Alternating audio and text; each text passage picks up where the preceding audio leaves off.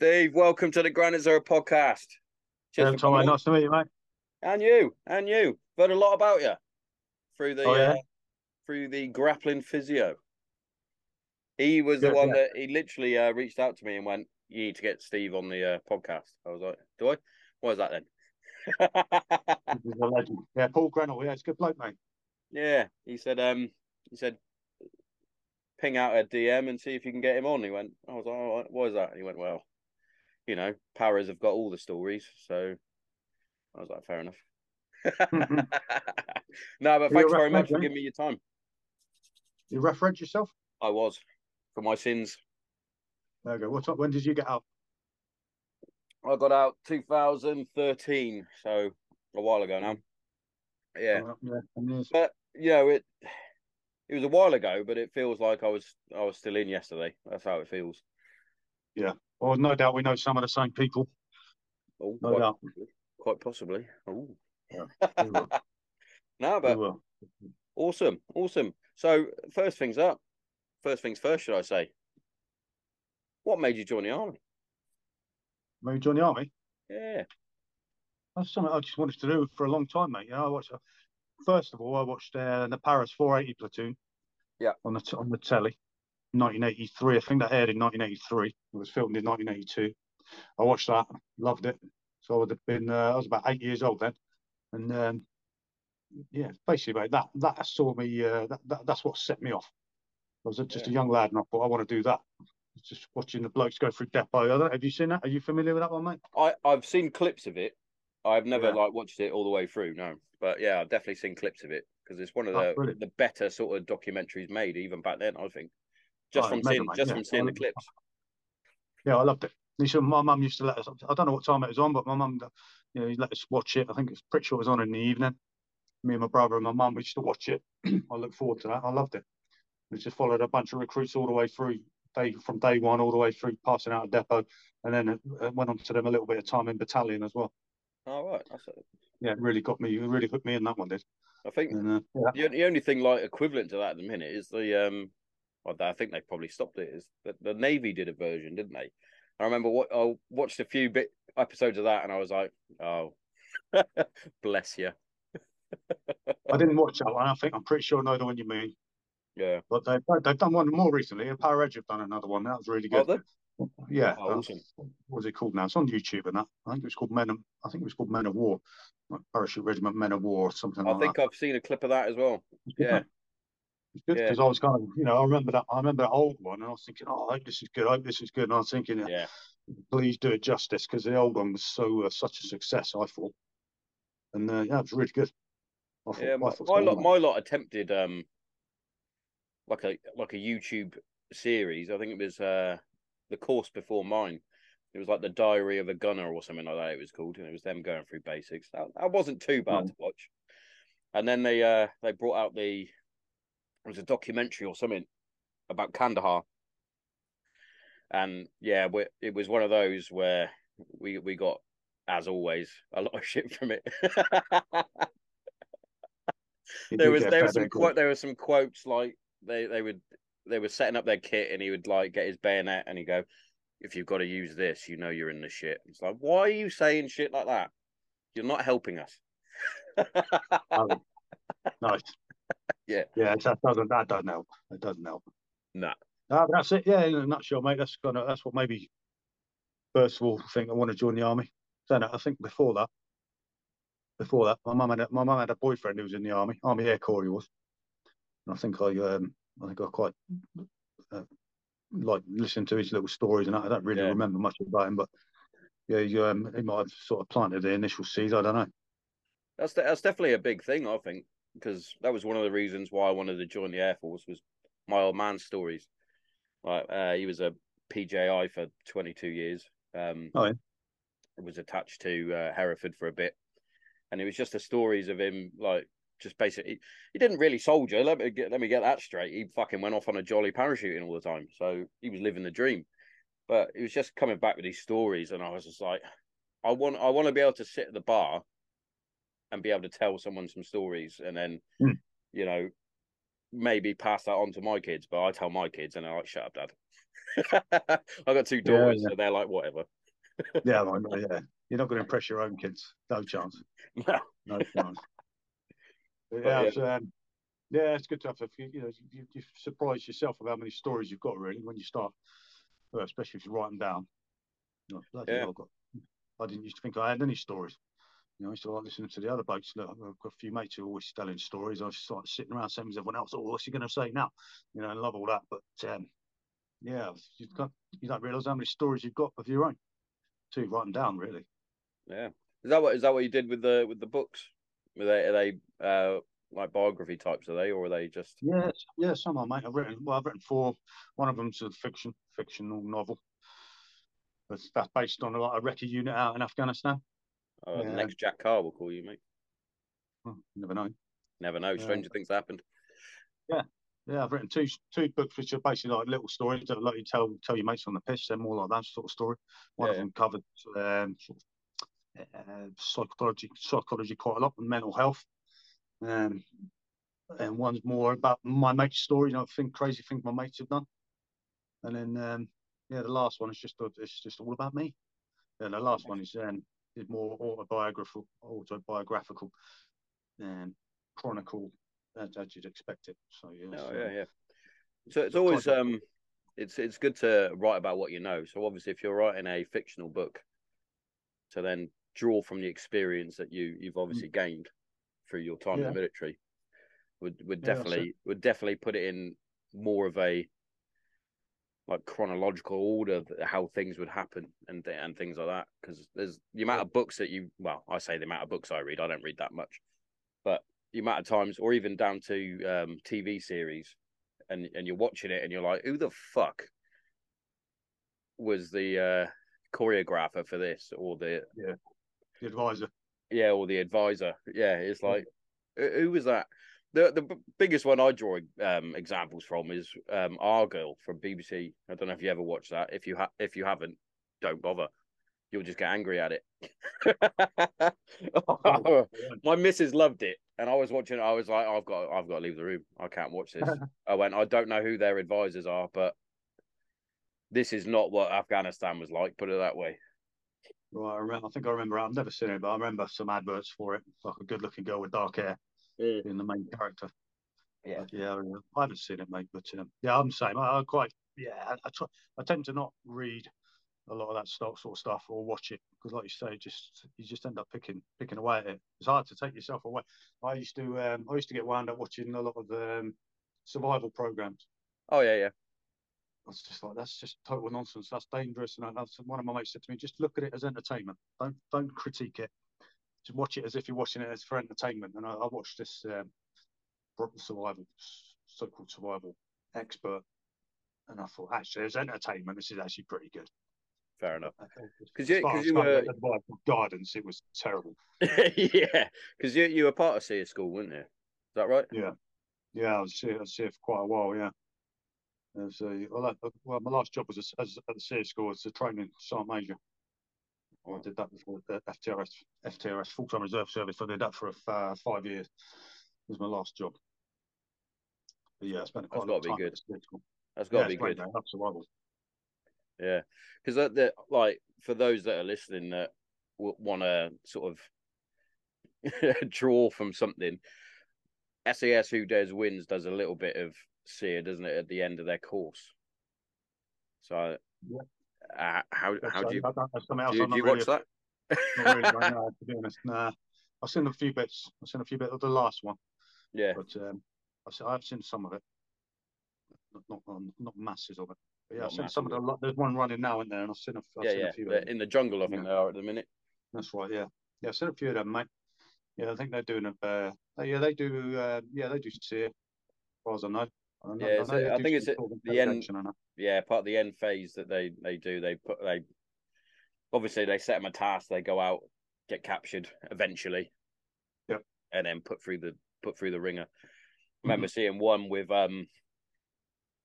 it was the celebrity one, and it had Joey Essex on there, and he really dug his feet in, and he was causing more of an issue to everybody else because he was like sticking to the story instead of giving them little bits. Right. And I remember my missus going, is that a bad thing? I went, yeah, you want to, if they've got to that point, you've got to start giving them some information. Otherwise, they're going to fucking, if not kill you, they would kill your mates in front of you. She was like, really? I went, I know. Yeah, that is true. That is the nature of it. But obviously, this is on telly.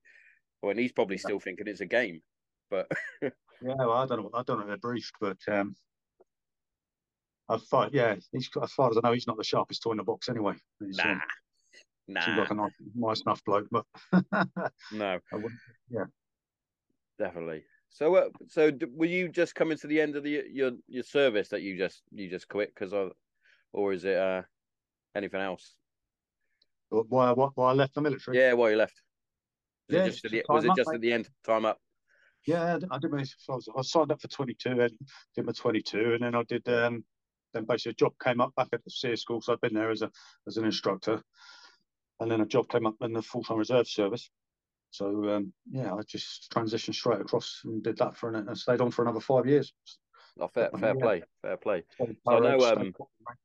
I know how hard it is for what I call the lifers that get to the 22-year point and or more in some cases, especially with the Air Force regiment where they fucking managed to sign on for 36, Yeah. etc.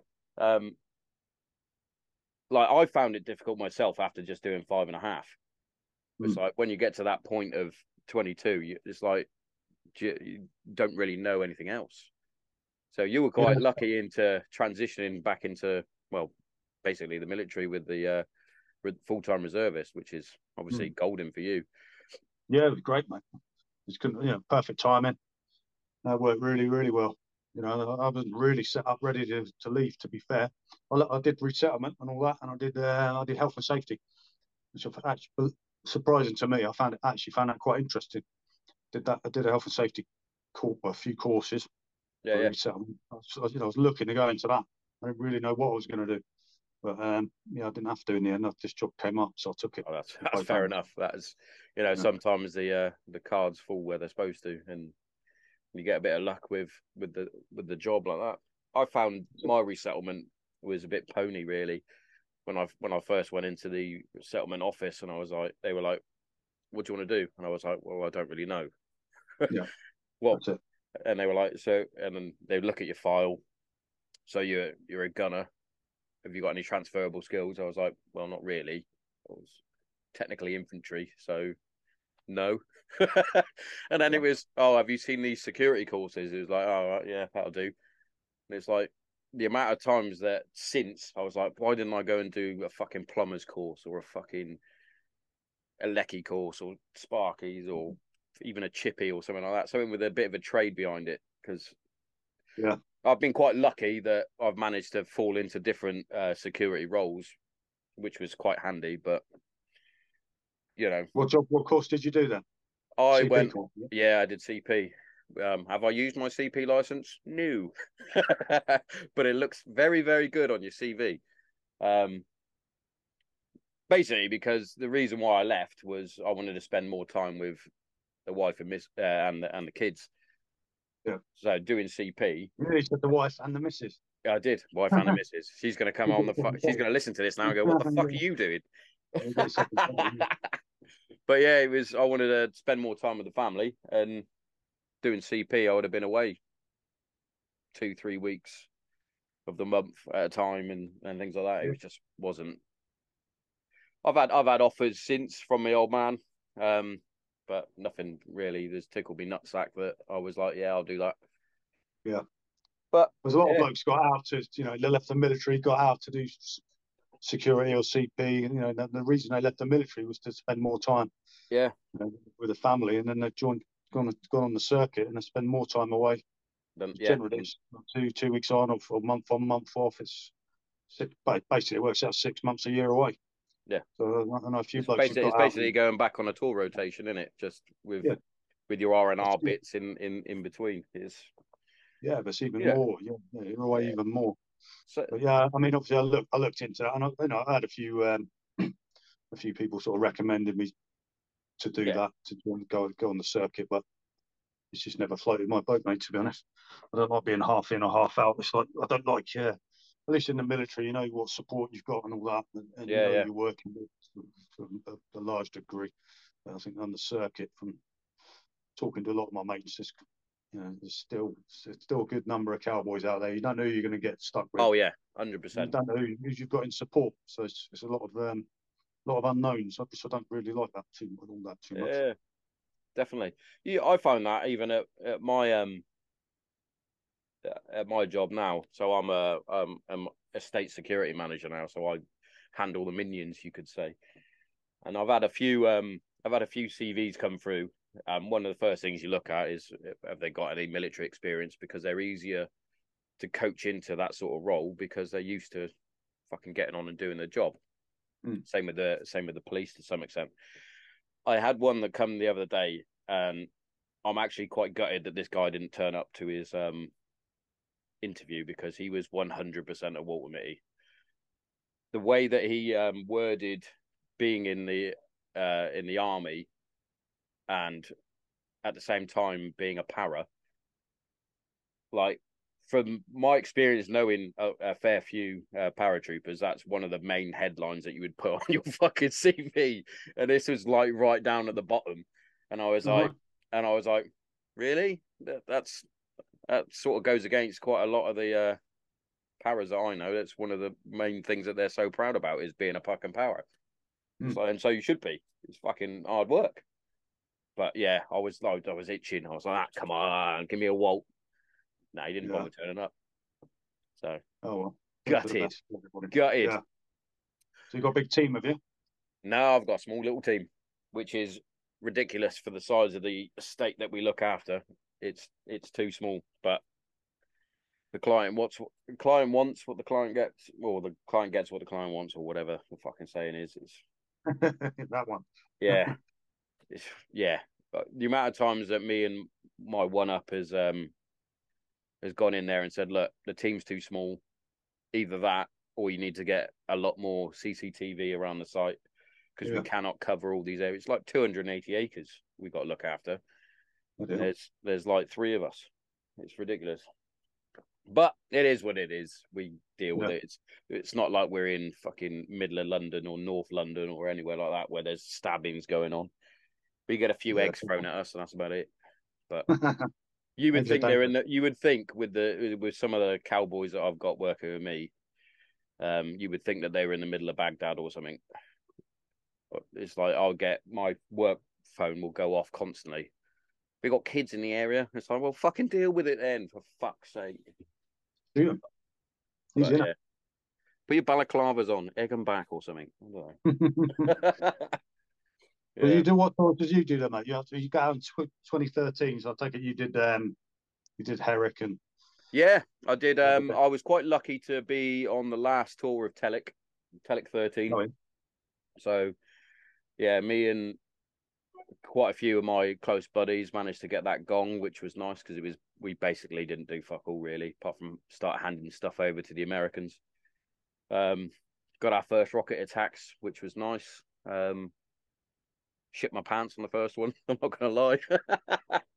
Wasn't expecting it. Yeah. But yeah, and then I think there was definitely a Herrick 13, and I want to say Herrick 15. Could be wrong. But yeah, my second tour was Kandahar, which was nice. Again, it wasn't a very kinetic tour at all, really. We had a few rocket attacks, a few potential IEDs, etc. You know, the normal stuff. And then Bastion, I was firm in the command center, safe. I was it was. I got moved to HQ flight, so I was one of the lead signalers on the squadron, so they wanted to put me in what I would call the hot seat, which is also where I got the name for the podcast from. That was our call sign. We were Granite Zero. So. Right. I wonder why. Yeah. Were you two squadron, or I was on 15 squadron. I wasn't on 2 squadron. No, I did want to go, but we were at that time, due to the rotation that we had going out on tour from Telek to Herrick. It was very fast turnaround, so they weren't getting rid of any of the lads from the squadrons. And then by the time I did all my bowman course and got fucking stitched up with carrying radios, I was an important member of the team, so they fucking wouldn't let me move. Genuinely, I put in papers to go to 16 Air Assault to potentially join TAC-P. That got shut down. At one point, I got really frustrated, and I was like, well, I'll volunteer for SFSG. They were like, nah, you don't want to do that. I was like, well, maybe I do. But yeah, it was it you tend to find if you had a talent for something, whether it was comms or the snipers or the machine gunners, anyone who was badged at anything, they tend to got stuck, basically, Right. which was annoying. But it is what it is. What made you get out, mate? Why did you leave in 2013? Yeah, family reasons. So my wife at the time was well, we had our eldest, and she started getting quite depressed living away from her mum and dad and her home and things like that. And I noticed it, and I noticed a change, and it was basically a Air Force or her, basically. Right. She never gave me that ultimatum, but I could see that happening. If I'd stayed in for any longer, I would be, well, a single parent now. So yeah, it was one of those. Yeah. Like I was always going to be a lifer. That was my goal. I was going to do the 22 plus. That was what I wanted to do. I always wanted to do that. A bit like my old man. I even talked lads out of PVRing because I was like, look, you're not going to get a better job than this at the minute. Blah blah blah. Yeah, funny story. One of my close buddies, now Sergeant Burrows, I actually talked out of PVRing in Kandahar because he wanted to. He said I might as well just go stack shelves at Safeway or whatever it was, Tesco. And I was like, no, you fucking don't want to do that. Stay in. And fucking 12 months later, I've done the 7 clicks. Yeah, well, I used to try and talk blokes out of signing off a long time ago, but then I think the military started taking a lot of stuff away. Yeah. Like little things like, travel allowances, and they were talking about taking away married quarters, and then, they started brought in pay as you die, and there was a lot, and the pension had changed. And I thought, it's like, well, I don't think it's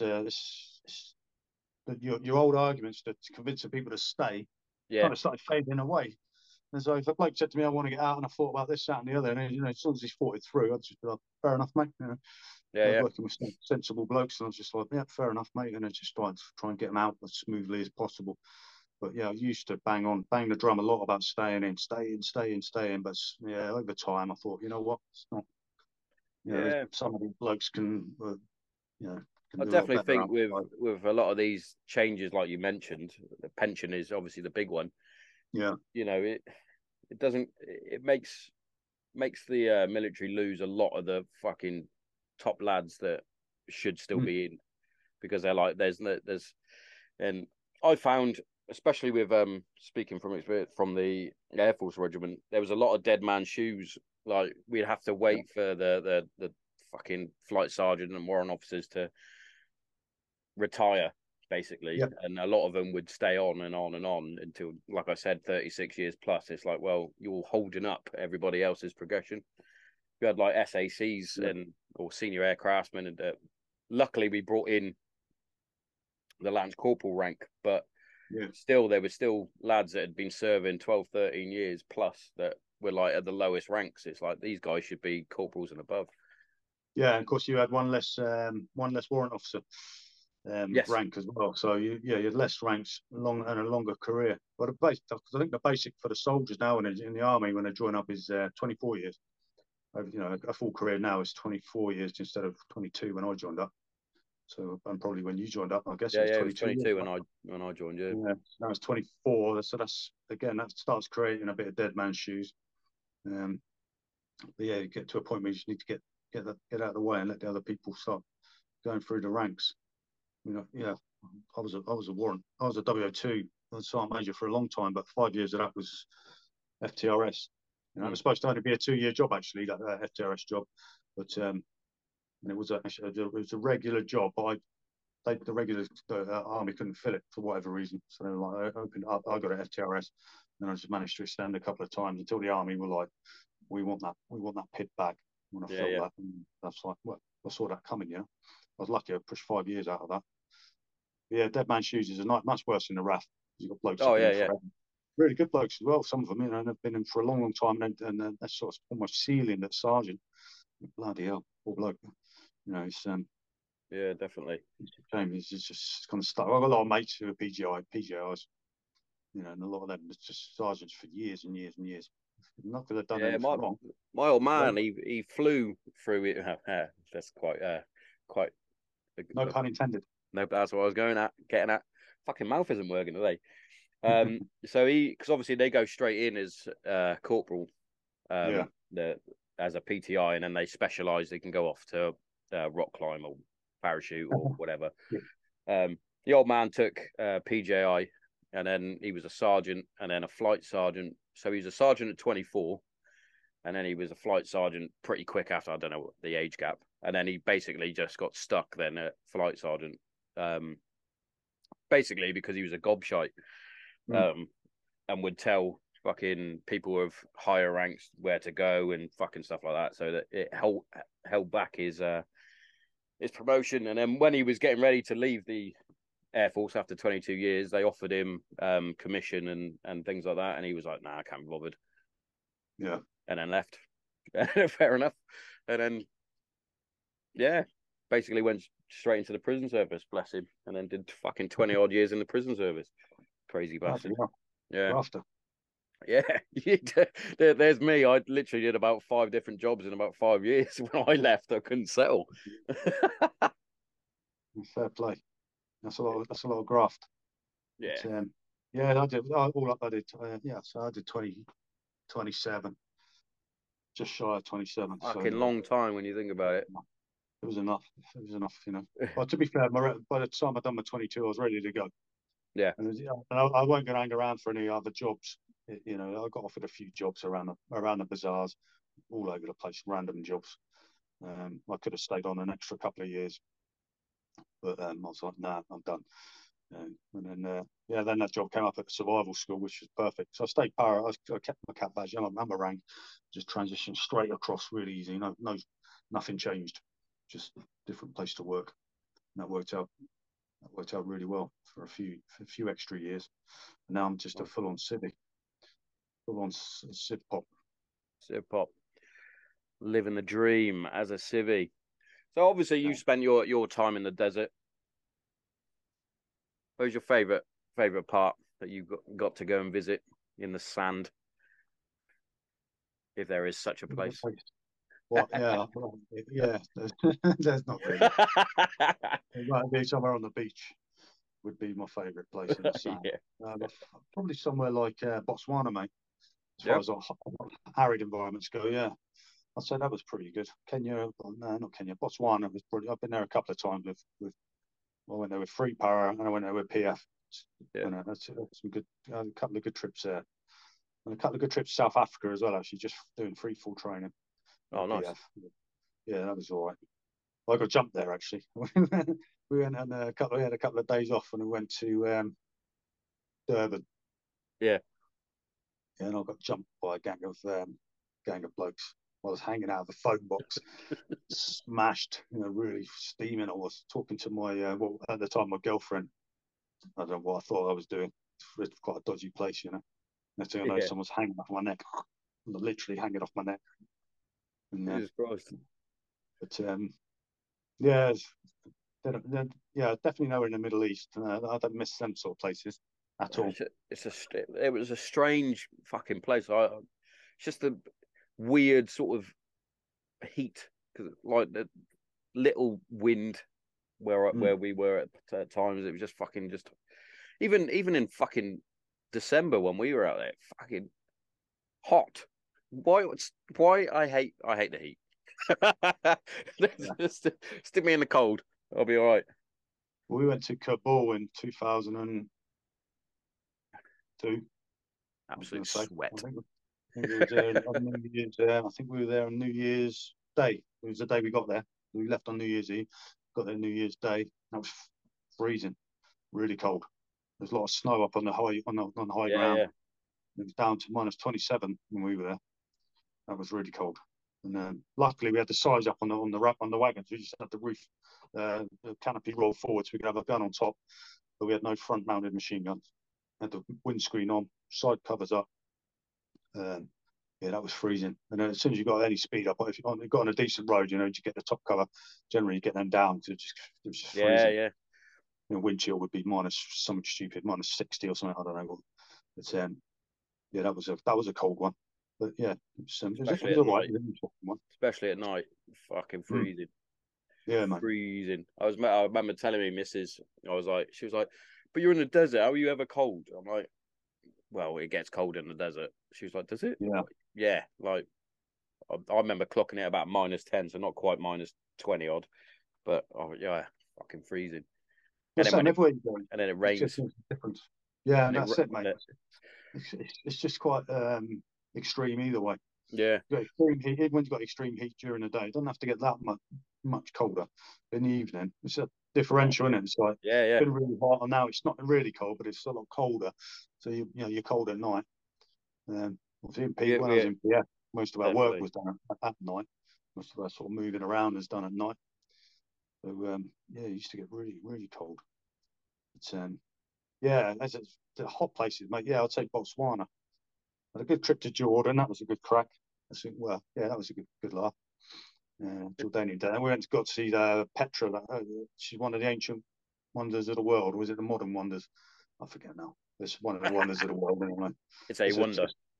It's a town or a city built into the rock. I don't know. Oh yes, yeah. Yeah, these are an Indiana Jones film. But that's quite interesting, get to see on your downtime, see a bit of that. Some of the blokes went down to the Dead Sea.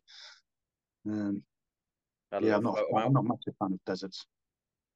Nah, no. I remember going out on patrol in CAF after it just must have pissed it down constantly for about a week and a half or so. Like some of the ISOs were all flooded away and fucking all sorts. Literally, they couldn't get into some of the ISOs, so we had to have fish fingers for breakfast and stuff like that. And it's like, this is ridiculous. Yummy. But we got sent out on a footsie because it would have been too wet for the fucking wagons to get out there. They would have just fucking sank. It was basically like a Benny Hill sketch, mate. Every time we were fucking walking, someone would fall over, just constantly slipping over in this fucking mud, because obviously I ain't got fucking proper roads in the villages and that, so we're just fucking. And when you're carrying the weight that we would carry, trying to get back up after you've just stacked it is fucking a nightmare. Fucking legs fucking killing me. Oh, it's awful. It was funny though, getting back and looking back on it now. I was licked out when I was fucking doing it, but watching it now or looking back now, funny as fuck. Watching your oppo just stack it. You've been to the Arctic, have you? No, unfortunately. I would love to have done stuff like that. I was watching something on like Forces TV or something. It was a clip that came up on TikTok of the Marines doing their fucking water, fucking shit, ice water dancing or whatever they want to call it. Ice breaking, bro. Yeah. I was like, I'd love to try that. As mad as it sounds. Yeah, I've done it a few times, mate. It's not nice. Not good. The second time I did it, we had a video. I was on a course in Sweden, and they were playing it back at the end of the course. And I remember listening to it was just on a video in the background. And I saw some of the other lads go in, and they're like, "Tell us your number, army number." And blokes are shouting out their numbers, but they're just like, blah, blah, blah, really absolutely gibberish. I was just thinking, I wasn't like that. I'm glad I wasn't like that when I went in. I was thinking I was crisp and clear. And then, but just by chance, I saw myself going on the video as well. And I was thinking, here we go. This is how the pros do it. And I was just the same. In my mind, I remembered I said it really clearly. Yeah, I didn't. I was in as much rag as everybody else. I was like, blah, blah, blah, blah, blah, blah, blah. He was like, what? I remember thinking that was pretty clear. When I said it, I was thinking that's pretty clear, mate. You know, Got I out like said it that. again. Fucking Billy Big Bollocks. Fucking didn't it? Yeah, Yeah. I Fucking wasn't. No, smashed it.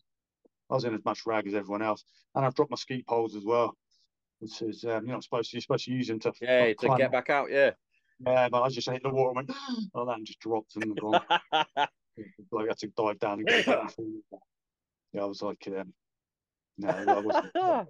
Some blokes are mega at it. A mate of mine did it actually. It's on YouTube. He did it with Blue Peter. I was out in Norway with Free Para, and a mate of mine called John Jarvie.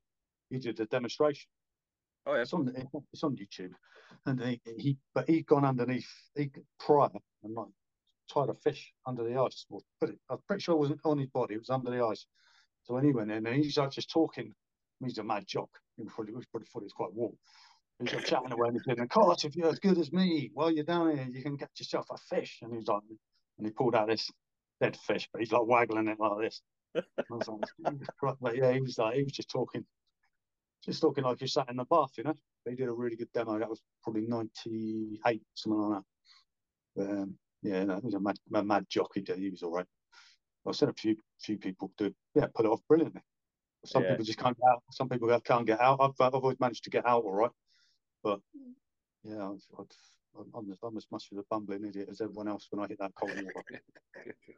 Yeah, it's funny. Got to be something that you have to condition yourself to eventually, I'm sure. But the first shock of it, yeah, because it's like those mad heads throughout lockdown that were like, "Well, I'm going to just have an ice bath in my garden." It's like, why are you being a nutter?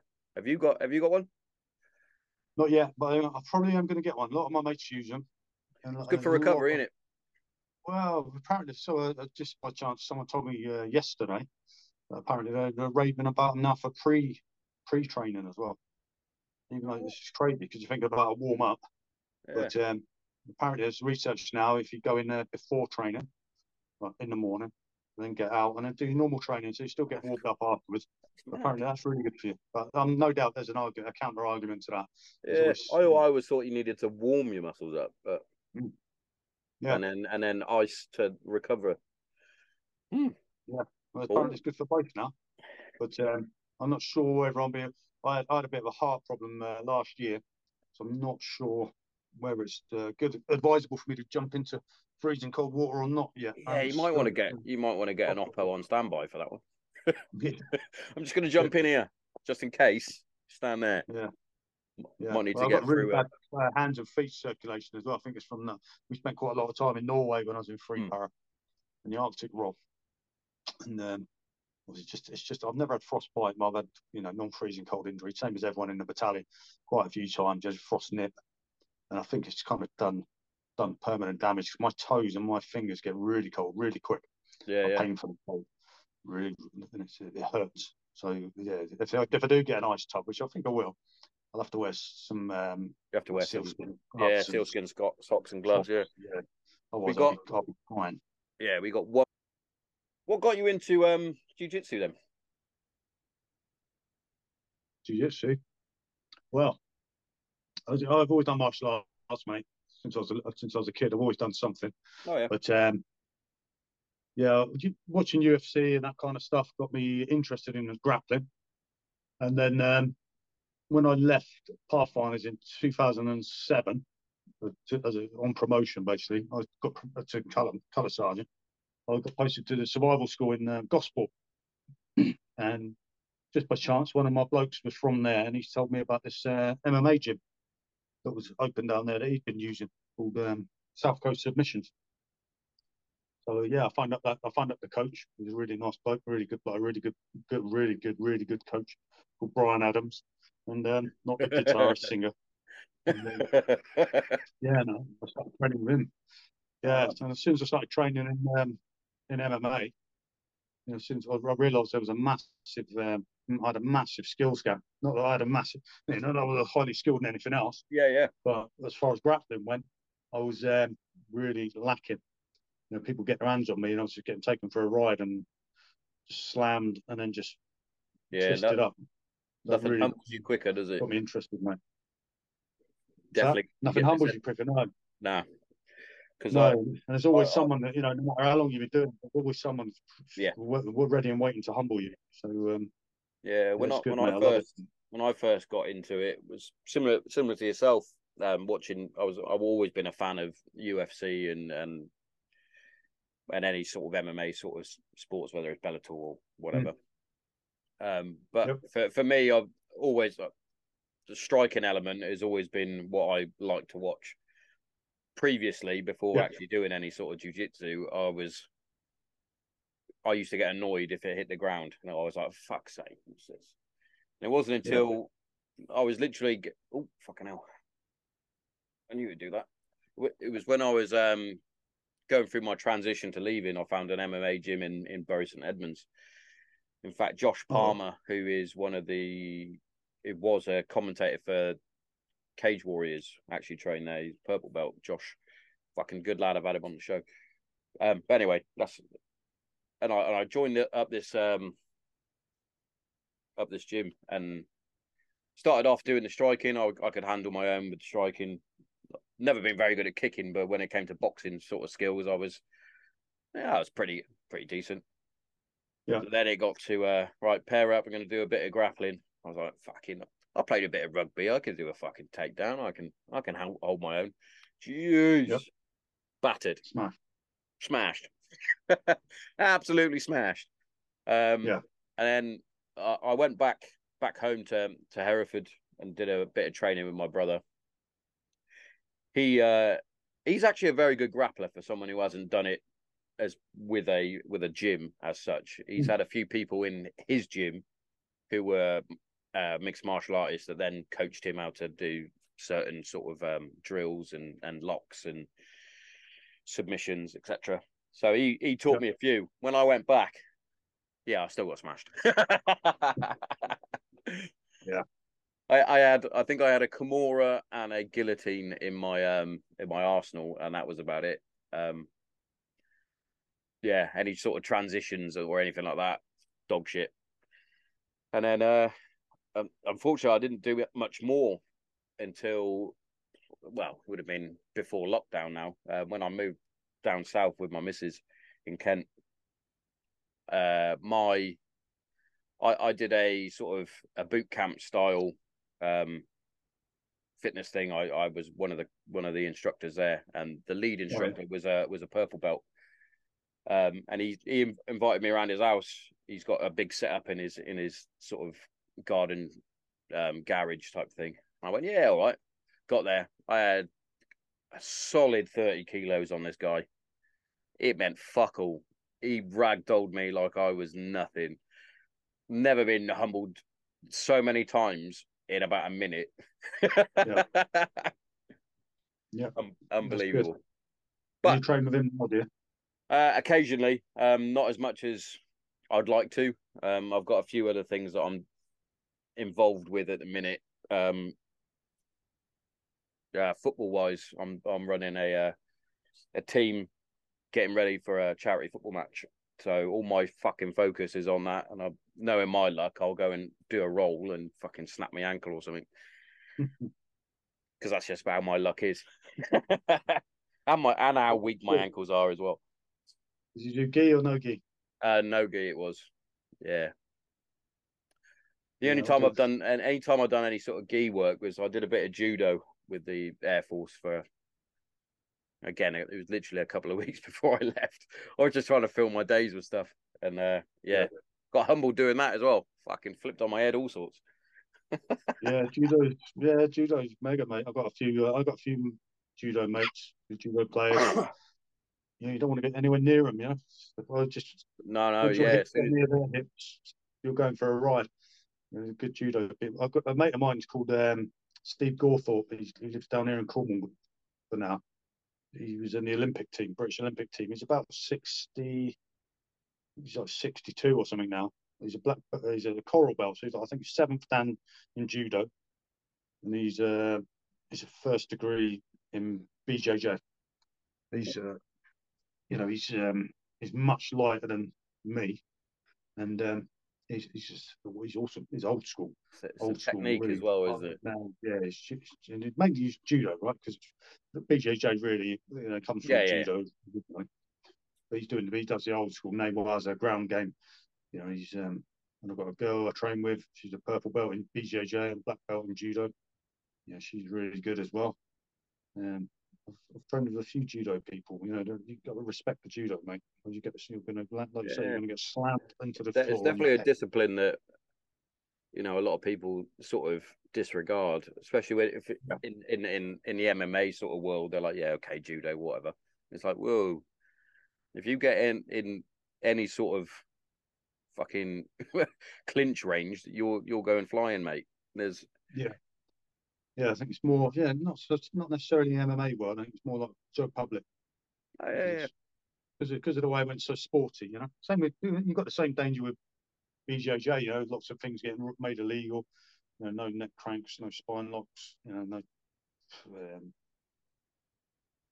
There's just lots of stuff you can't do. No heel hooks.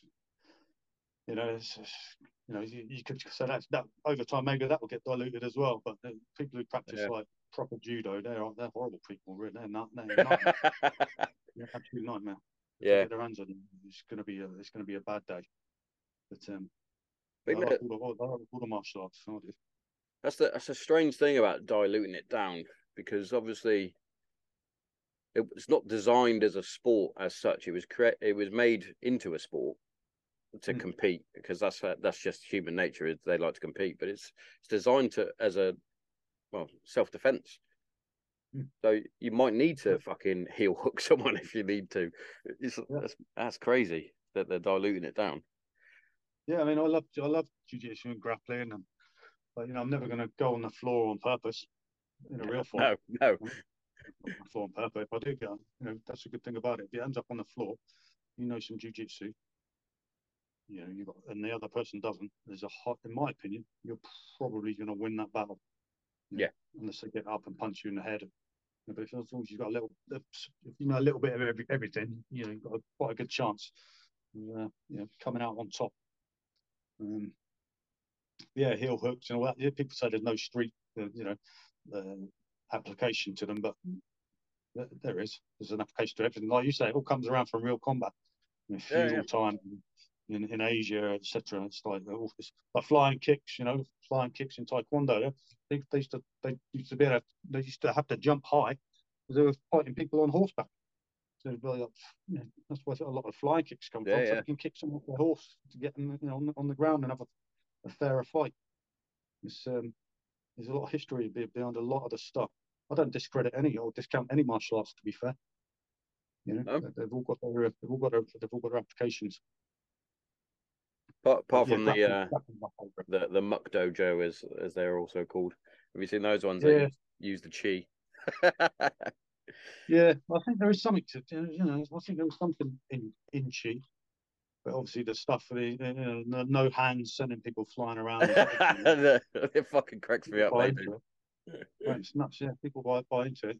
You seen the one, the Chi Master versus MMA fighter? You must have seen that one now. Yeah. The whole world just gets larruped. It's quite embarrassing. You feel sorry for him. He's just getting, and the students are all looking on and go, "What the hell? What's just happened here?" Well, he's got into a proper fight. Is what's just happened. Yeah, the teeth just came out.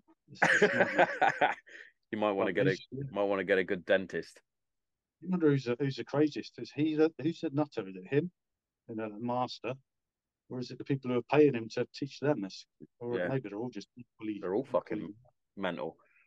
Yeah, lost it. Absolutely mental. Yeah. So what are you training now? How many times a week do you train now? Where do I train? Yeah, how many times a week are you training? Well, at the minute, anywhere between 4 and 6 times a week I'm training now. I'm actually quite proud of myself. I've lost 2 stone since I started training properly. I got to a point after all the lockdowns and things where I just got really lazy. And put on far too much weight for my size. And to be fair, getting this football match ready has been a bit of a blessing because I'm very much one of those guys that if I don't have something to train for, then I do get very lazy, right. Which is not a good trait to have. because I know exactly how to train. I know what to train. I know all I need to know about nutrition. It's just the fact that I'm fucking. I'm not gonna lie, mate. I'm so lazy. But seeing the hard work that I've put myself through, the change that I've got, even down to these jeans that I'm wearing now, I look like a 1990s skateboarder. They're so baggy on me. I have to go down to the fucking shop and get a new pair. It's ridiculous. But also the plus side of it is I'm in such a better place mentally as well. I felt that with the weight gain that I had, my depression and all my other issues that I had was starting to creep back in because I was just being lazy. I was sat on the fucking Xbox all day, or I was just chomping on McDonald's. Don't get me wrong, I'm not denying myself on McDonald's every now and then, but you know, everything in moderation. But I've been really properly beasting myself for it because there's nothing worse than walking the team out on the football game and them just being a fat slob. I was like, I'm not having that. But yeah, there's definitely going down to the gym. I went down to the gym this morning, did an hour before coming on here, and it just gives me so much. I feel so much better.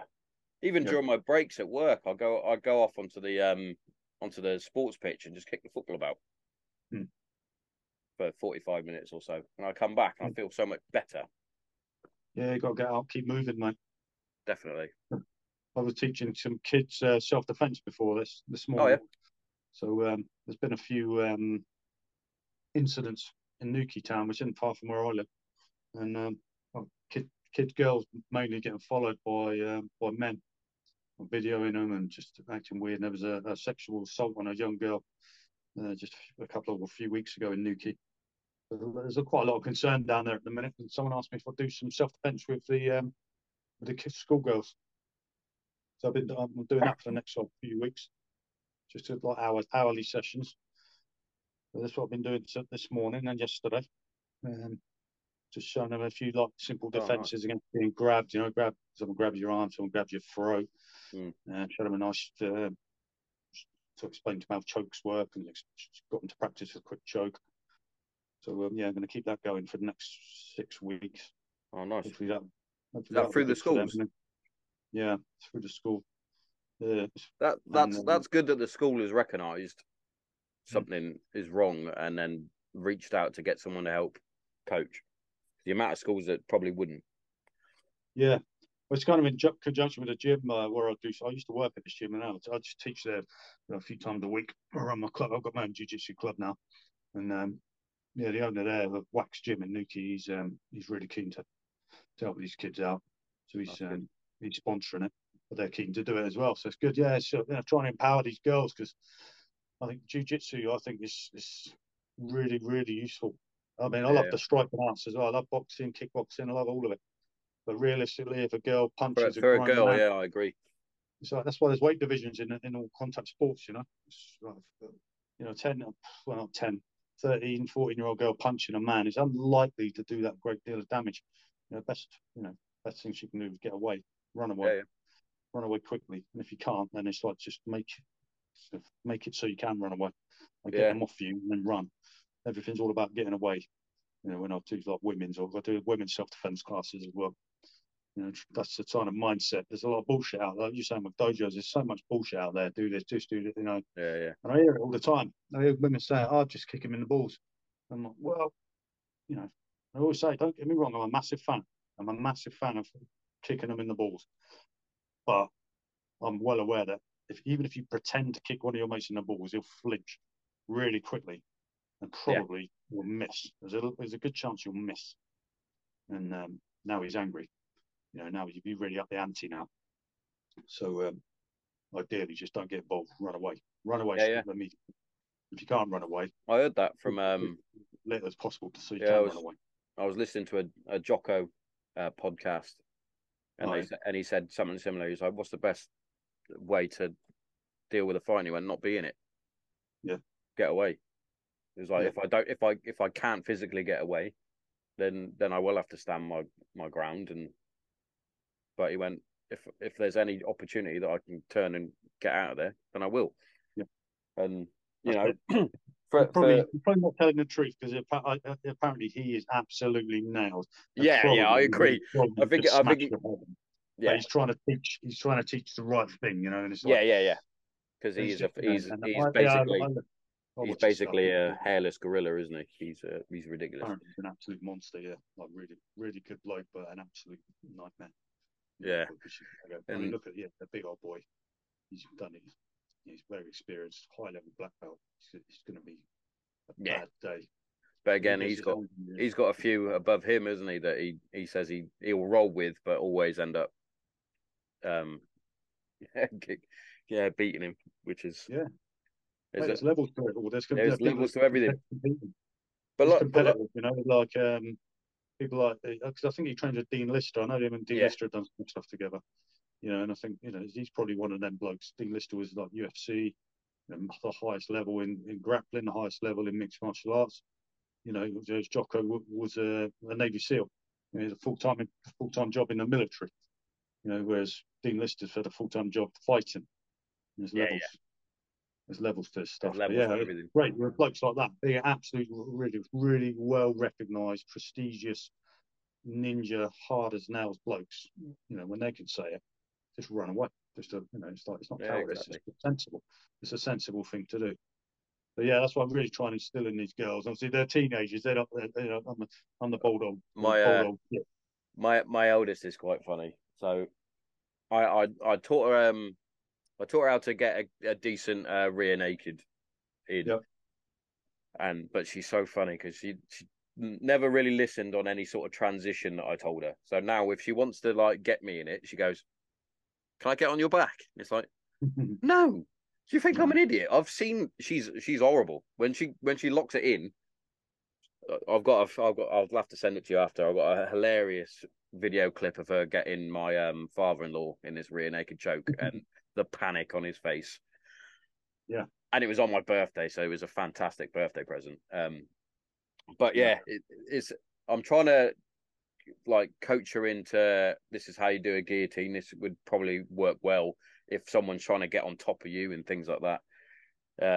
But yeah, 100% just get the fuck out of there. If Yeah. it, Yeah. That's the two quotes I don't try generally and keep. be a hero. Get the Yeah. fuck out. Yeah, and run to a group of people. Because I just think, well, there's chances of these kids running away because the kids must be worried that if they run away and run into like a group of blokes, maybe Yeah, that group of blokes, someone in that group's going to attack them as well. I think it's really unlikely, really mm. unlikely. Even if there was one freak in a group of blokes, the rest of them would stand for it. Yeah. And I'm sure the group of blokes will probably go after the fucking bloke that's trying to attack you. I think the same, and I Well, think the that's what same I'd like to with think women. these Yeah, blokes would I do. think But I think you're right, mate. I think about it a lot. And women are really, obviously, or can be, and a lot of them are very, very maternal. And women can get real aggressive real quick. Same as blokes, but they mm, might be even more, especially more verbal, screaming at a bloke who's following a kid around and drawing everyone's attention to it. Whereas a bloke might go up there and sort of whisper in his ear, "You better fuck off." Women are probably pointing at him and screaming and get everyone looking yeah, at him and fucking weirdos following girls around. It's difficult to advise kids because it'd be terrifying for some of these kids. And some of them are really small. But when a grown man getting their hands on them, it's like soft mm, tissue area. If you've got to attack them, I say to them, if you can get their eyes, get their eyes. yeah, But don't just try and poke them in the eye like that because you'll probably miss because we've all that natural reflex to yeah. Dig that thumb right in their move. fucking eyeball. Yeah, fun. Yeah, nail. And I said, most of them have got nails because most of them are girls. At that age, you're getting into the makeup and that. Yeah, So yeah, a lot of long nails, like get that nails, really dig it into his eye. Or just rake it, rake, and just keep going for it until he lets go and then run. It's all about getting back to that point where you yeah, can yeah. run away. There's just Top too much advice. talking out there. It can be quite dangerous, I think. You tell a Oh, girl, 100%. kick him in the balls or grab his wrist and turn him over and he falls over and it's like, it ain't going to work like that. Yeah, It ain't gonna work it's like like that fucking bloke. Who is it? Is it Detroit? Detroit. Dust. Yeah. Fuck Yeah. me. That guy. I Yeah. can't tell if he's trolling everyone or if he's serious because if he's Yeah. serious, he's going to get someone killed. I read something the other day about him. They said apparently their take on it was that he was originally serious, but now he's just rolling with the punches and he's like, Yeah. making money out of it. And you know, God, apparently God bless him for making the money, but you can't say that you're being serious, mate. You can't, because someone's going to go, I watched this fucking clip. I know how to disarm someone with a shotgun. It's like, no, you don't. I know how to get killed really quickly. Yeah. It's dodgy. I mean, there's always going to be, no matter what you do. So I'd really be reluctant to put stuff on YouTube. There's always going to be someone who's going to say, that would never work. I'd just do this and I'd just do that. And when you're teaching, someone always say, well, I'd just do this. Or what if they do that? You go down rabbit holes. Sometimes you can miss the context in a short video. But so we used to teach to some of the courses I used to run in the military. We used to teach a couple of weapon disarms.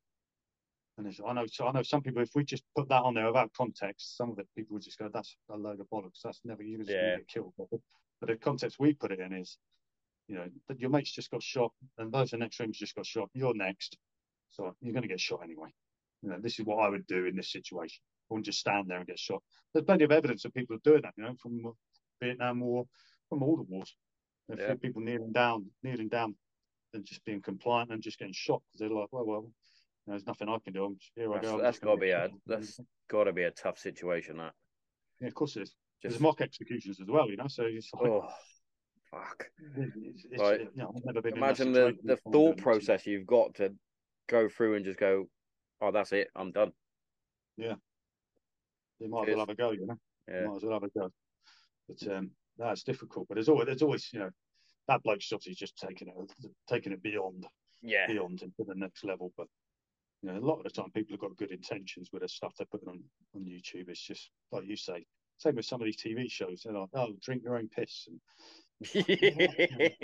what are you doing? And people think that's a good idea, you know, because someone did it on TV, and it's like, just don't do that. Whatever, please stop doing that. I'm going to take my sock off. I'm going to drain my piss through my sock. Yeah, it's like, no. Yeah, there's some crazy advice out there, but yeah, some of it's well intended, some of it's just for clicks or what.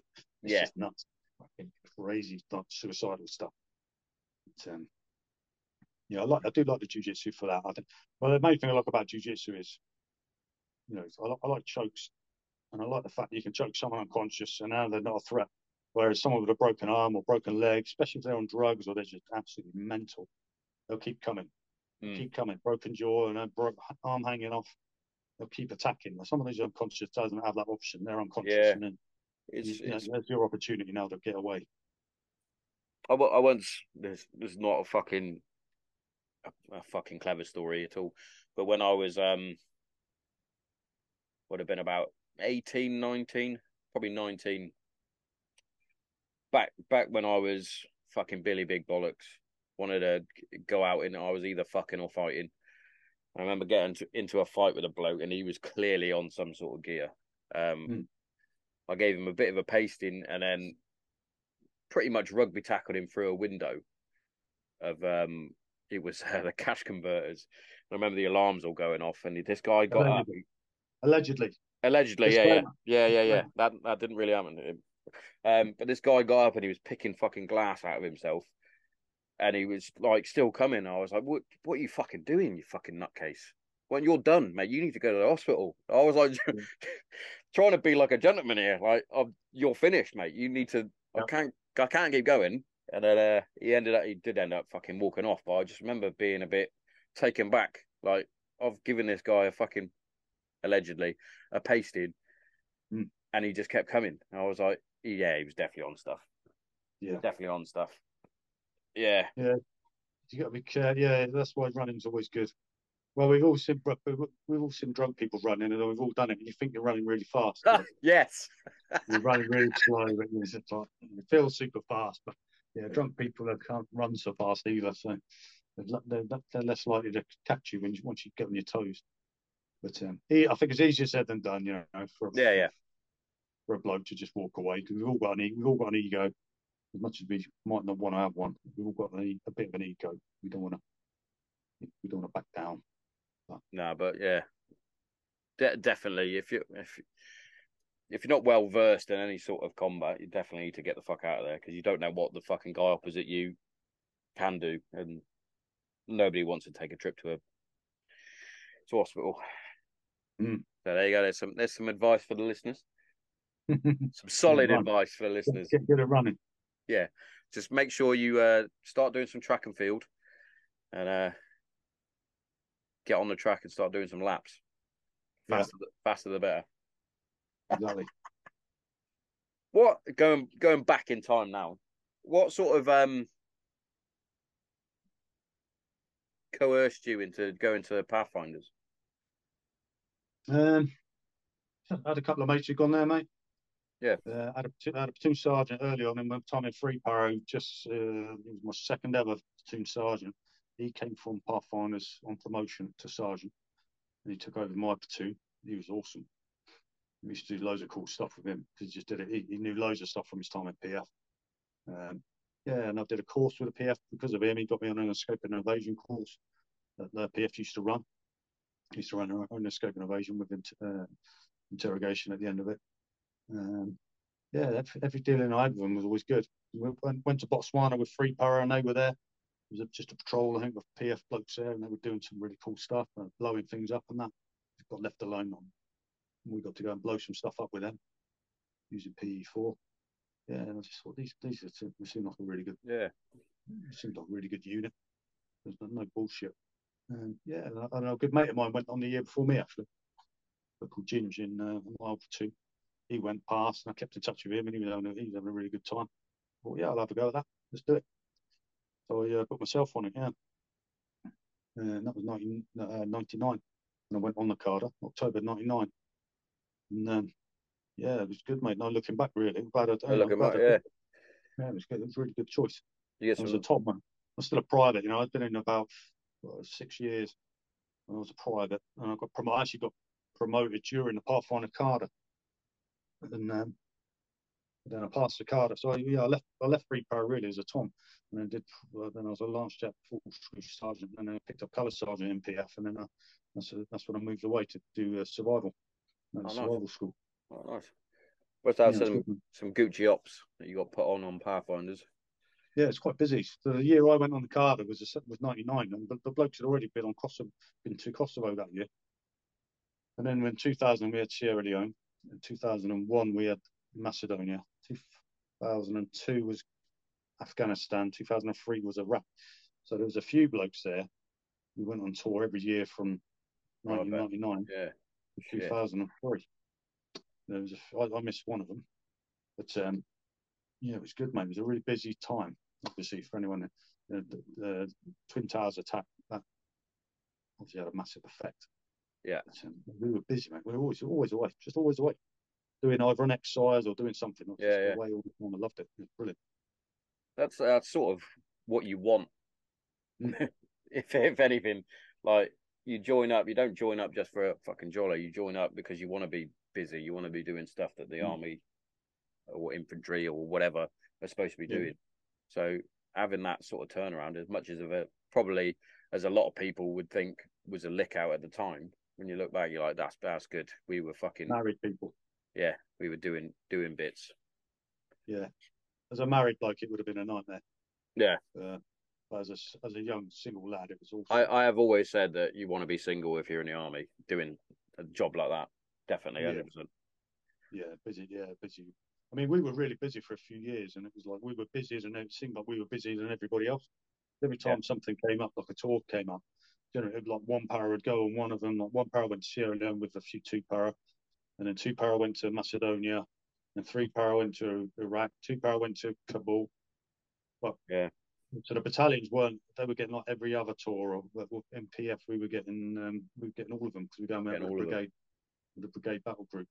So it's really good for us. It's a good time for recruiting because everyone was like, "Fucking hell, these blokes are getting on everything." I'm like, "Yeah, mega," because we're only a platoon 5 bunch, and we're a brigade asset, so we were getting on loads of good stuff. My first year in PF, 2 years really. My first year in PF, I did my military freefall course out in America, and when I came back from that, I went to Sweden. I think that's right. On a winter like Lurchkurs with the Swedish Special Forces, and then we came back from there and went to Sierra Leone on tour, and then the same year we went to Jordan. The same year I went to Germany. Just all over the place. Fucking all go. over the went loads and loads of clubs. Hardly in camp. You know, and obviously get paid LSSA for being away. Yeah, I was going to say your LSA days. That Yeah, must have been through the roof. yeah, it was massive, mate. Yeah, it's massive. But yeah, and the second year was pretty much the same. You know, just away on courses, on trips, parachuting. There's all the stuff. What we did at PF, what I liked about PF, a mate of mine who described this to me years ago, who was who went to Hereford, and he said when he went to PF, he said PF was what he expected it to be like when he went to battalion to Para Reg. Obviously, there's always a bit of a letdown in it. I thought we'd do more of this or more of that. And then when he went to Hereford, it was what he thought he'd do in PF. It was like, I got you, yeah. but you know, it was the stuff we did in PF was awesome. You know, always loads of parachuting, you know, loads of trips away, you know, loads of weapons, different weapons to get used to and fire. Loads of like off-road driving and mobility stuff and climbing and abseiling, helicopters and blowing things up and improvised explosives. You know, just loads of stuff. All the really cool stuff. Yeah, this is good. You know, this is really enjoyable. You're selling it to me. I'm going to join back up. Yeah, yeah. I'm not coming with you. I'm not doing it again. But, my knees are shot to bits. Yeah. No, it was a good crap, mate. You know, I never regretted going to PF. You know, same as I never regretted joining Power Red. You know, you know, I had a really good time in Free Power. Loved it. Yeah. I absolutely loved it. And then, yeah, I had a really good time in PF. Obviously, ups and downs in both. But on reflection, I'll do it again for sure. I'll do it again. I think the majority of blokes say that as well. Would you do it again? Yeah, I would in a heartbeat, 100%. What about you? If you could have your time again, would you stay in? Yeah, I would. I think I would have Mm. stayed in. Yeah, if I had the opportunity. There's that was one of the reasons I had my depression was so bad. There was so much that I wanted to achieve that I never got to achieve, and that it is what it is now. But yeah, the way you were describing PF, then I was like, it took me back to we had a presentation from a 2-2 guy. The way he described it was that all you needed to be able to do was the regular army fitness test, and you could basically be a blade. Basically, that's how he described it. But this guy, he turned up in fucking mixed dress. He had desert trousers and a jungle fucking smock on. Nice. He was there at one point. It was during a break, and he was sat in his vehicle, and he had his feet out the window, monging it, and the fucking station warrant was walking by, and he was like, "What the fuck are you doing?" Fucking knife hand was coming out, and I don't know how he got away with it, because I'm sure he would have got a fucking chewing anyway. But he basically pulled his lid out and like flashed the fucking sand, and then just fucking carried on fucking reclining. And we were all sat there going, "Hang on, we all want to be in the SAS now, so we could basically be fucking do what you like us." But yeah, I just remember him being fucking getting briefed, and he just basically just popped his berry out the window. I was like, that's ridiculous. Yeah. But you know, there's some confidence there as well. Yeah. Yeah, a bit chopsy. Yeah. Madness. So is the book out now? Yeah, mate, the book's Finished? out. Yeah, I've got this is the latest one on. Oh, there it is. Regimental, I've called it. Regimental. They're all mental. Absolutely mental. Yeah, that's the latest one, mate. Yeah, and it's doing all right. You know, in this chart, in this category, it's doing pretty good. Nice. Yeah, and I'll talk a bit about mental health at the end of that as well. I know that's something you like to promote. But Definitely. yeah, there's quite a fair bit about mental health and like leaving the military and kind of what you have to go through and not what you have to go through. You know, what you go through, the sort of process of leaving and the kind of mindset change and yeah, I've written a little bit about that all the way through, basically. From some stuff. I was a bit. Someone phone left me a message yesterday saying, "I'm just reading about you when you were a kid. You're a bit of a bastard." And I was like, "Yeah." He said, "I wouldn't want to have known you when you were at school. I was a bit of a dick." Yeah, Yeah, and my mates, I think I was a good friend, but outside of that, I was off the rails. But joining Power Edge straightened me out. Joining the army straightened me out really quickly, not immediately, because yeah. I was You terrified of have my to, otherwise instructors. you're fucked, didn't you? Yeah, I mean, and it was still, I'm sure it still goes on, rightly or wrongly, but I've really thought if you'd have chopped stuff to my depot stuff, you'd have got filled in. Yeah. Yeah, and I was like, you're going to get proper filled in here. Do as you're told. I just realised I was just a little, well, I was a young man. I was 17, 18, but they were terrifying, really. They're corporals, So they put me in my place real quick. And then, just put me on the straight and narrow, mate, and it's kind of Yeah. instilled a mentality in me and a mindset. And it just really resonated with me and stuck. I've always tried to uphold it. And and I just talked through depot, it's crazy stuff goes on in depot, and then parachuting and the Pioneer Battalion, Pathfinder selection, being in Pathfinders, a few different operational tours, and survival school, jiu-jitsu, talk about everything really. That's There's awesome. no bravado in there, mate. There's no bullshit like that. No, no, Check that's me what out. I'm that's what I the be like. all and end all. It's just this is a story, and I've kind of I like to give out credit where it's due to people who've like been big influences to me, or people I've had a lot of time for, Yeah, helped me along my way, and I've kind of quite a lot of shout outs. it's awesome. Yeah, I think it's come out right, mate. Feedback so far has been good. Yeah, I haven't actually got any copies myself. I've got this, as you can see, it says on there, not for resale. This is a draft copy.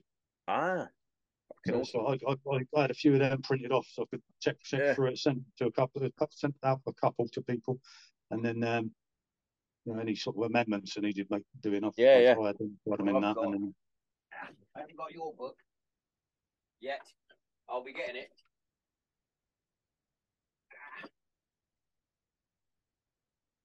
Fucking breaking everything in there. But I do have mine.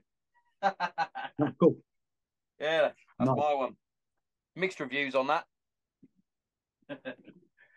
Is that one? Unfortunately, I didn't see that, mate. To be honest, I don't think I've it's seen that. it's Is that the quite one? difficult to find because basically I had a lot of shit from lads that were mates that weren't my mates.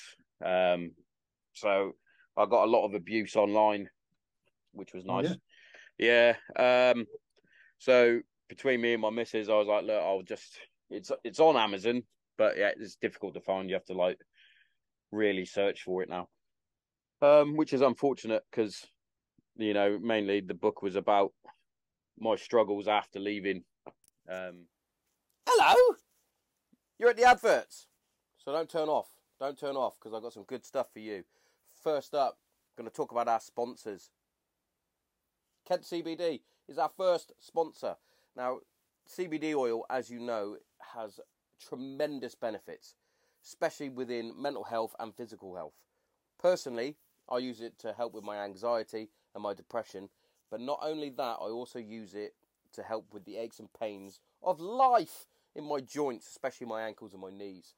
But yeah, without CBD oil, I would have still been on my antidepressant tablets, which I'm no longer on. So, every cloud.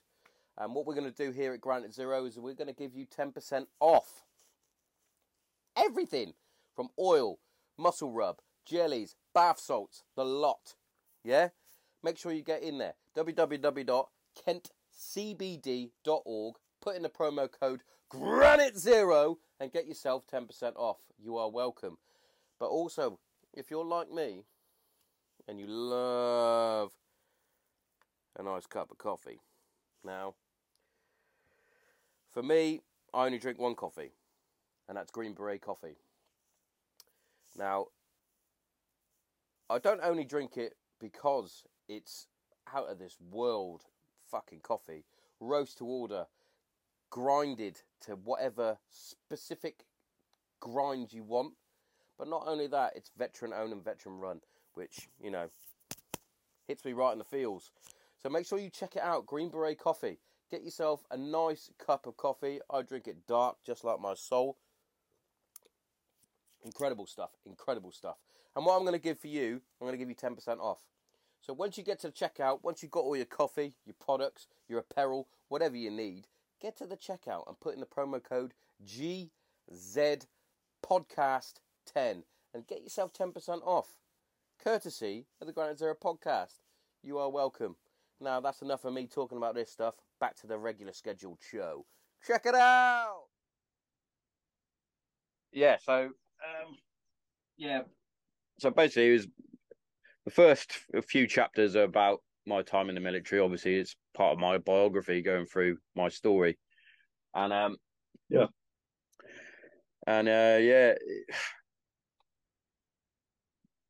the amount of hate I got was ridiculous. Like people saying I was making stuff up when I can literally vouch for everything that I've ever done. But, and also, if I was going to make stuff up, I would have made stuff up a lot cooler than what I've put in there. I would have made out like I was a super soldier or something, but it's generally just a trip through my fucking memoirs. But yeah, these people that I thought were mates were brothers that actually turned out to be fucking cunts, basically. Yeah. I'm very glad that your book's doing all right though. That's the main thing. Yeah, so hopefully it'll keep going, mate. And that's book number 4. So I said to my missus, I want to give it a good crack at the whip. It's just the advertiser side of it and all that. And, I don't know what I'm doing. I just muddle them through. But that's the difficult part, really. But most of the feedback I get is really, really positive. So I'll stick with it for a little while longer. And if it doesn't work out, it doesn't work out. But I'm focusing on that at the minute. That and my jiu-jitsu club, which is growing nicely. Yeah. And that keeps me busy now, mate. That's it, really. That's all you need. That's all you need. It's very similar to you in terms of my book. Like, it did what it did. It was part of a process that I needed to do, in my opinion. I had tour diaries that I had jotted down. I wanted to do something with them because that was the reason why I wrote, basically, because there was a lot of stuff that was going on tour that I wanted to get down and documented even if it was just for the kids when they grew up. Yeah. What did you get up to? Well, have a read of that. I'm not claiming that I'm any sort of fucking writer, but it was definitely a good process to go through, because it definitely took me back, even down to like growing up back home, like just a regular fucking person. But it got me thinking about all the different things that you got up to growing up that my kids can't really do now, like going out until 11 o'clock at night on your bike, because you could. You didn't have the worry.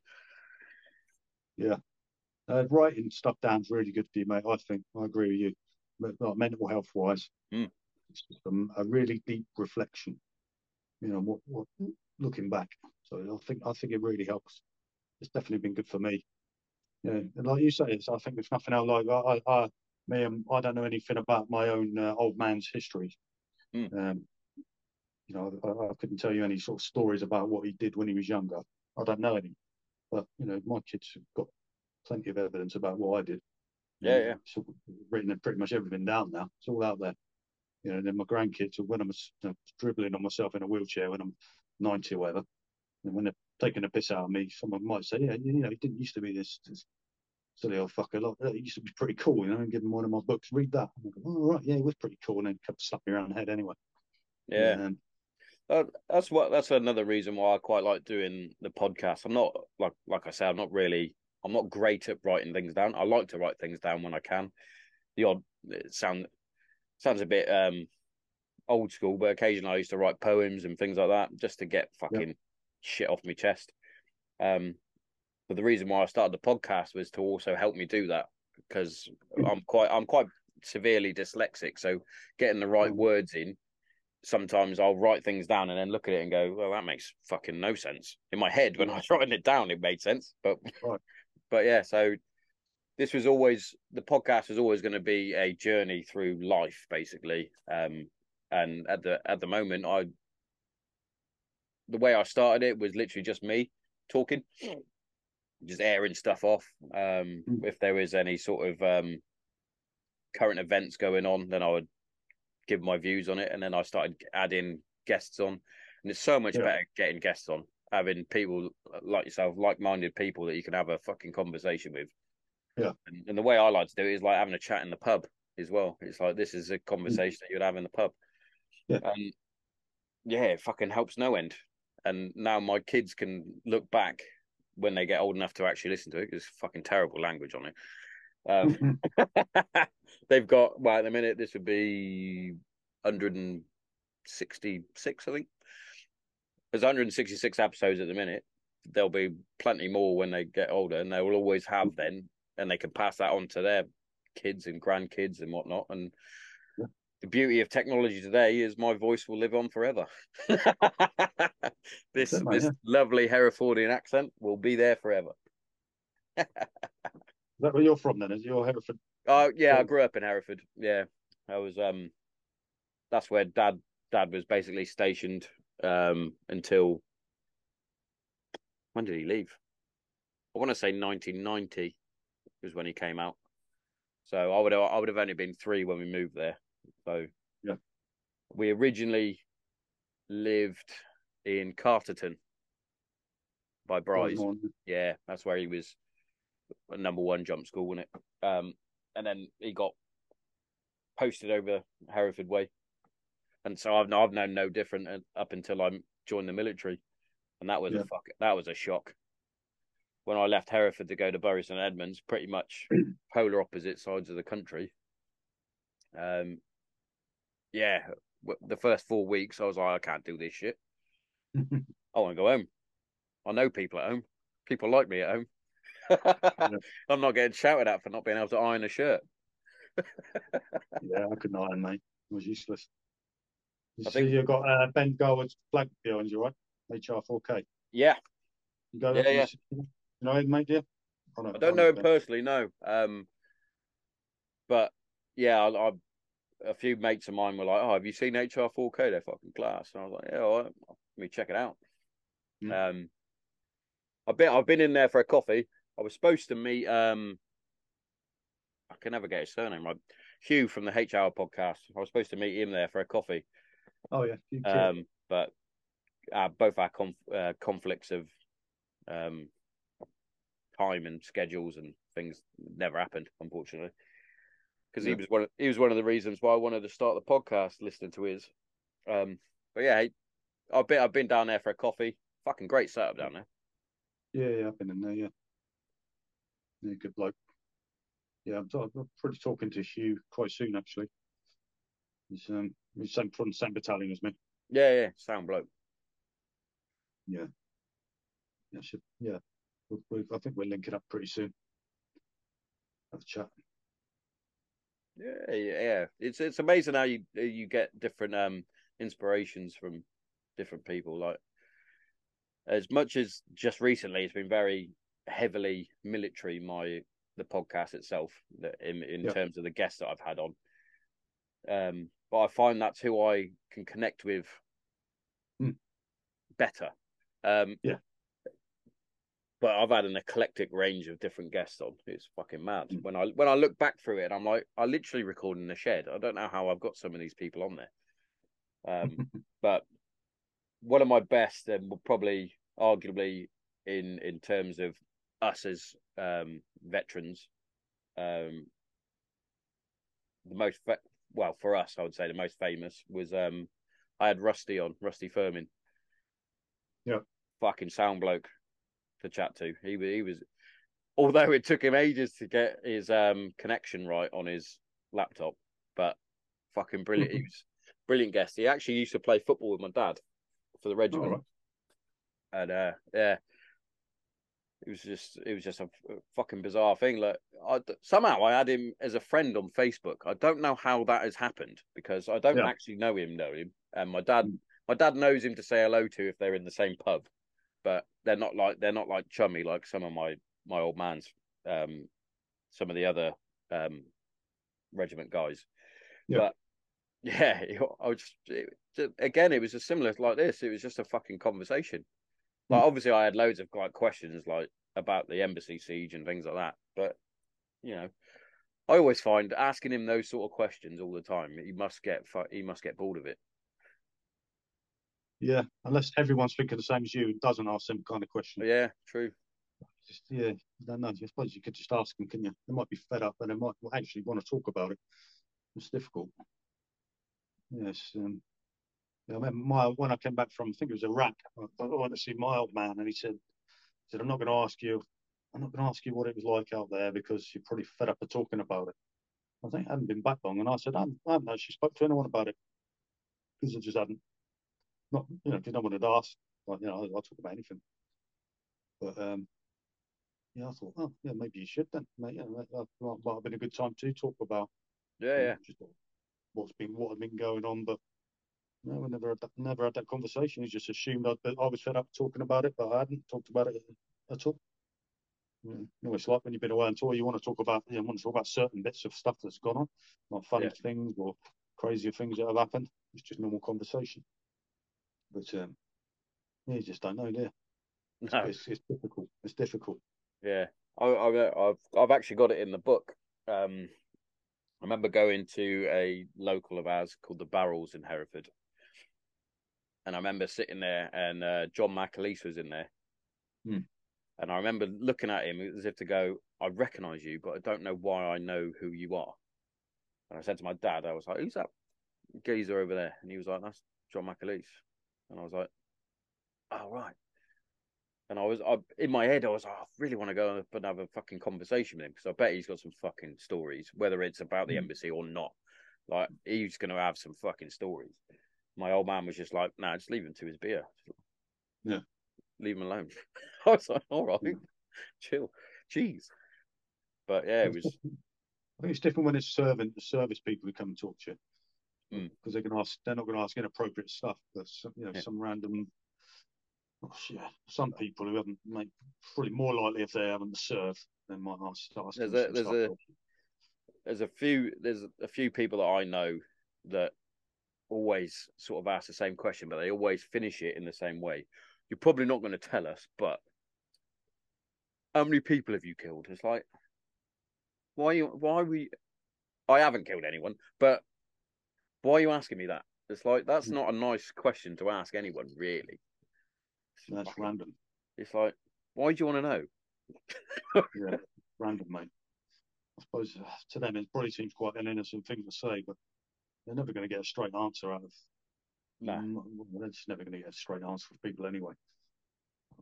no. I think 9 times out of 10 it'll be the same. I'm not telling you. Or next question, please. Or fuck off.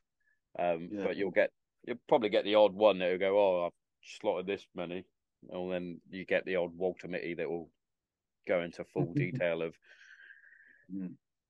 I had a Walt that was he claimed he was a para, which is probably one of the easiest ones to to debunk, really, because you can just pull out certain questions and they're like, what? But this guy was telling me that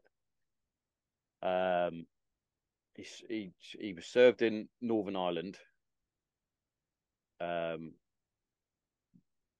then when he showed me photos, he was wearing brand new MTP,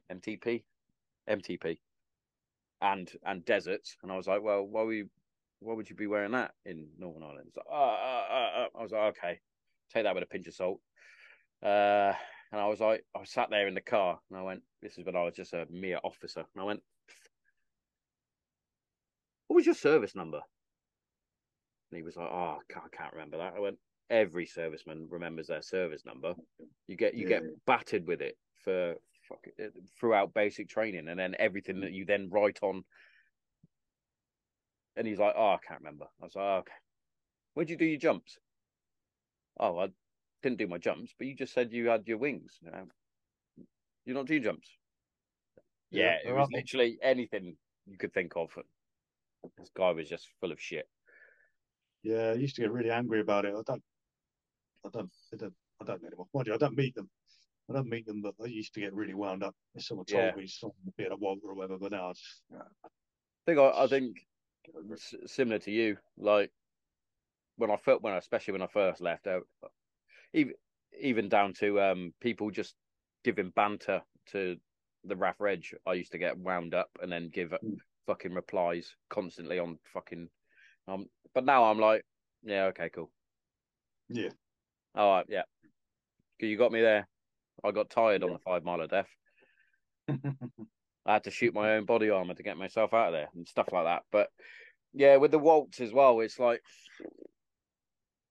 they're clearly not right in the head. Those used to really wind me up. Not as much yeah, as what happens to the Americans. The Americans are with the stolen valor. They hate it, don't they? yeah, mate. Yeah, it's pretty. Yeah, it's grim. It is grim, but I just think, well, it's just other things to get worried about. It doesn't affect. To be fair, I'm down in Cornwall, mate. You don't see that. You don't get a lot of. Well, I'm in quite a small town. There's not really much space for a Walter Mitty, so I don't have to deal with that sort of stuff. Just keeping my own little circles, mate. Friends from Yeah, jiu-jitsu, friends from the military. That's about it. That's all kind you of my need. circle.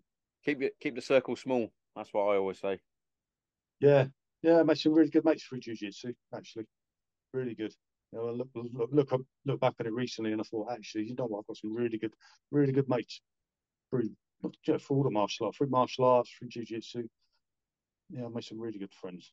I like that. That's been good. And I keep in touch with a lot of the blokes who are still serving, and blokes who've left. So yeah, a lot of my mates I've had the same mates for 20 odd years. Quite a few Yeah, through jiu-jitsu and MMA. I've had mates for 15 years. And before that, when I was a kid and training martial arts as a teenager, I was still in touch with a couple of mates. I used to train with them as well. So yeah, so kind of it's quite easy with that common ground. Got common yeah, ground yeah. for the military service or common ground through martial arts. So I think having circles like that, like I said, the like-minded people in your sort of small community that you have, especially when you've done a huge step like you've done, where you've left the military after fucking was it 27 years you said, and mm, you've still got that community around you. Definitely would yeah, help you if you had any sort of doubts or lingering fucking annoyance, like mm, depressive thoughts or anything like that. I'm not saying that you have any sort of depression or anything like that, but having a solid community around you, yeah. a network definitely helps you through so much. Oh, Just massively, fucking, mate. Yeah. especially like yourself doing stuff like jujitsu. You got something on your fucking chest. You go down to your gym and you've got lads there that you can have a chat with, Mm. or even if you just want to just get just, sounds a bit camp. But if you just want to get physical and just work your issues out, then Oh, bosh, yeah. spot Yeah, on. it's a brilliant outlet. Yeah, it's a brilliant outlet for aggression or anxiety. There's quite a lot of sort of memes about it and that now, but it's when you, I love it. Same as any sparring, really, but especially in jiu-jitsu, because it's more like a chess match. You really Mm. got to think. You really got to think. And try and if ideally you're thinking a couple of moves ahead as well, and you're just presently minded. Really, really mindful, and then nothing else bothers you in that 5 minute round or whatever it is you're doing, because you're just totally concentrated on not getting choked or on choking someone else. So that's good. You don't, even if it's for a few rounds. That's peace, really. Peace Yeah, amongst the violence. So it's really beneficial. I recommend it to loads of people. Anyone yeah, yeah. really. I highly It's recommend it. stimulating. It's physical. And, it's very, very mindful.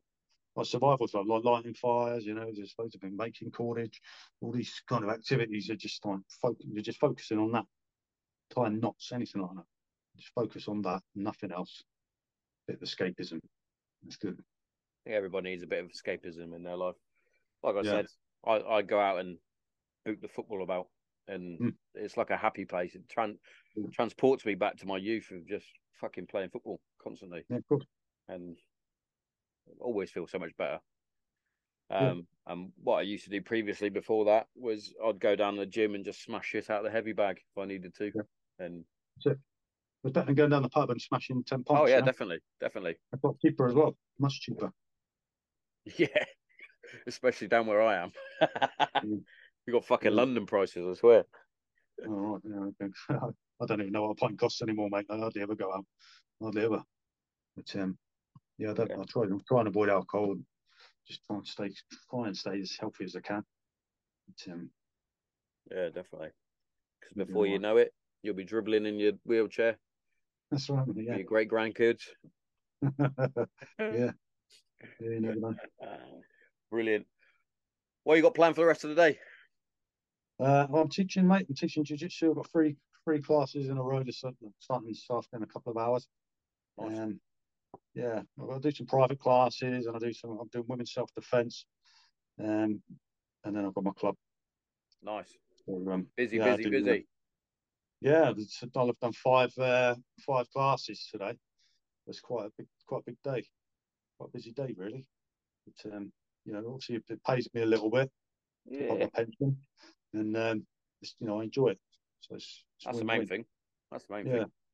the main Definitely. thing is my students out enjoy it. That's the main thing for me. It's like I just want to make sure they're progressing and moving forward and they're still enjoying it. So that's that's the main thing. Because if you're not enjoying your one vice. For a lot of people, their vice is jiu-jitsu, right? Like your vice is potentially playing football, Yeah. going out and having a game of football. And there's a lot worse things you can be doing, doing all your misses or to spend time away from your kids. You know, if it's going away and doing jiu-jitsu a few times a week, I think that's not too bad, is it? It's pretty Nah, good. that's good. It's good for everybody, and it gets a lot of stress out. It's a lot of stress. Really relieves a lot of stress. Keeps you fit, links you up with like-minded people. Yeah. You can't really go wrong. We don't have any egos in my club either. We don't well, not that we don't tolerate it. We just haven't. Yeah, yeah. No one comes. We don't have it. It just doesn't happen. So everyone's trying to help each other learn and get better, and everyone is getting better, which is good. So it's just getting harder and harder, every week. So no, it's good, mate. No, Awesome. life's pretty good, really. That's what we want. That's what we want. Where can people find your book? Amazon, mate. Yeah, so I've got four. Like I Plural. say, I've got 4 books on there, but there's quite a few Steve Browns. So I didn't realise when I released the first book. Common There's a name. lot of Steve Browns. Yeah, but if you type in regimental, now if you wanted to find me the quickest way would be probably to type in. I'll just show you this book here. I've got it now. This one is called "You'd Be Nuts Too." Like that. There's no other books with anything like that on there, right? So that might be a quicker way to find me. But Regimental Steve Brown, just type it in Regimental Steve Brown or any of the other books. Yeah, just go on there, mate. Find me there, and on social media, obviously on Instagram and Facebook. I've got my jiu-jitsu pages, and I've got my own pages. Yeah, I'm fairly easy to find, I think, mate. Yeah, I guess you're going to put links in your podcast. Yes, there'll be links all in the bio. I'll link your book as well from Amazon. I'll have a little Google search on that after Yeah, I'll this. find yours, mate. I'll find yours as well because I didn't know about that. I didn't need that, Yeah, but I'll try and send a link. all right, mate. Yeah, maybe. But yeah, mate, genuinely, I've enjoyed this. Yeah, it's been good to meet It's you, been mate. nice. We didn't even So it's always all right. I always say this. I always feel so much so much more uplifted after I've done a podcast. Like Cool. having a nice conversation with people is underrated in my Oh yeah, estimation. yeah. Definitely. But yeah, Zoom's pretty good, isn't it? It's not as good as face to face, but no, I Zoom's prefer pretty good. face to face, but I can't afford to get Travel. people get people down Yeah, here basically, and I can't travel anywhere else, which is a it's shame. expensive, mate. Yeah, it is Um, expensive. but It's the yeah, next best thing. it will happen one day. Yeah. But yeah, cheers for coming on and giving me your time. It's been All my right, no worries, privilege. fine. Yeah, good to All meet right, you, mate. Take it easy. and you. I'll catch you in a bit. See you, mate. It's all right. Cheers, mate. Bye.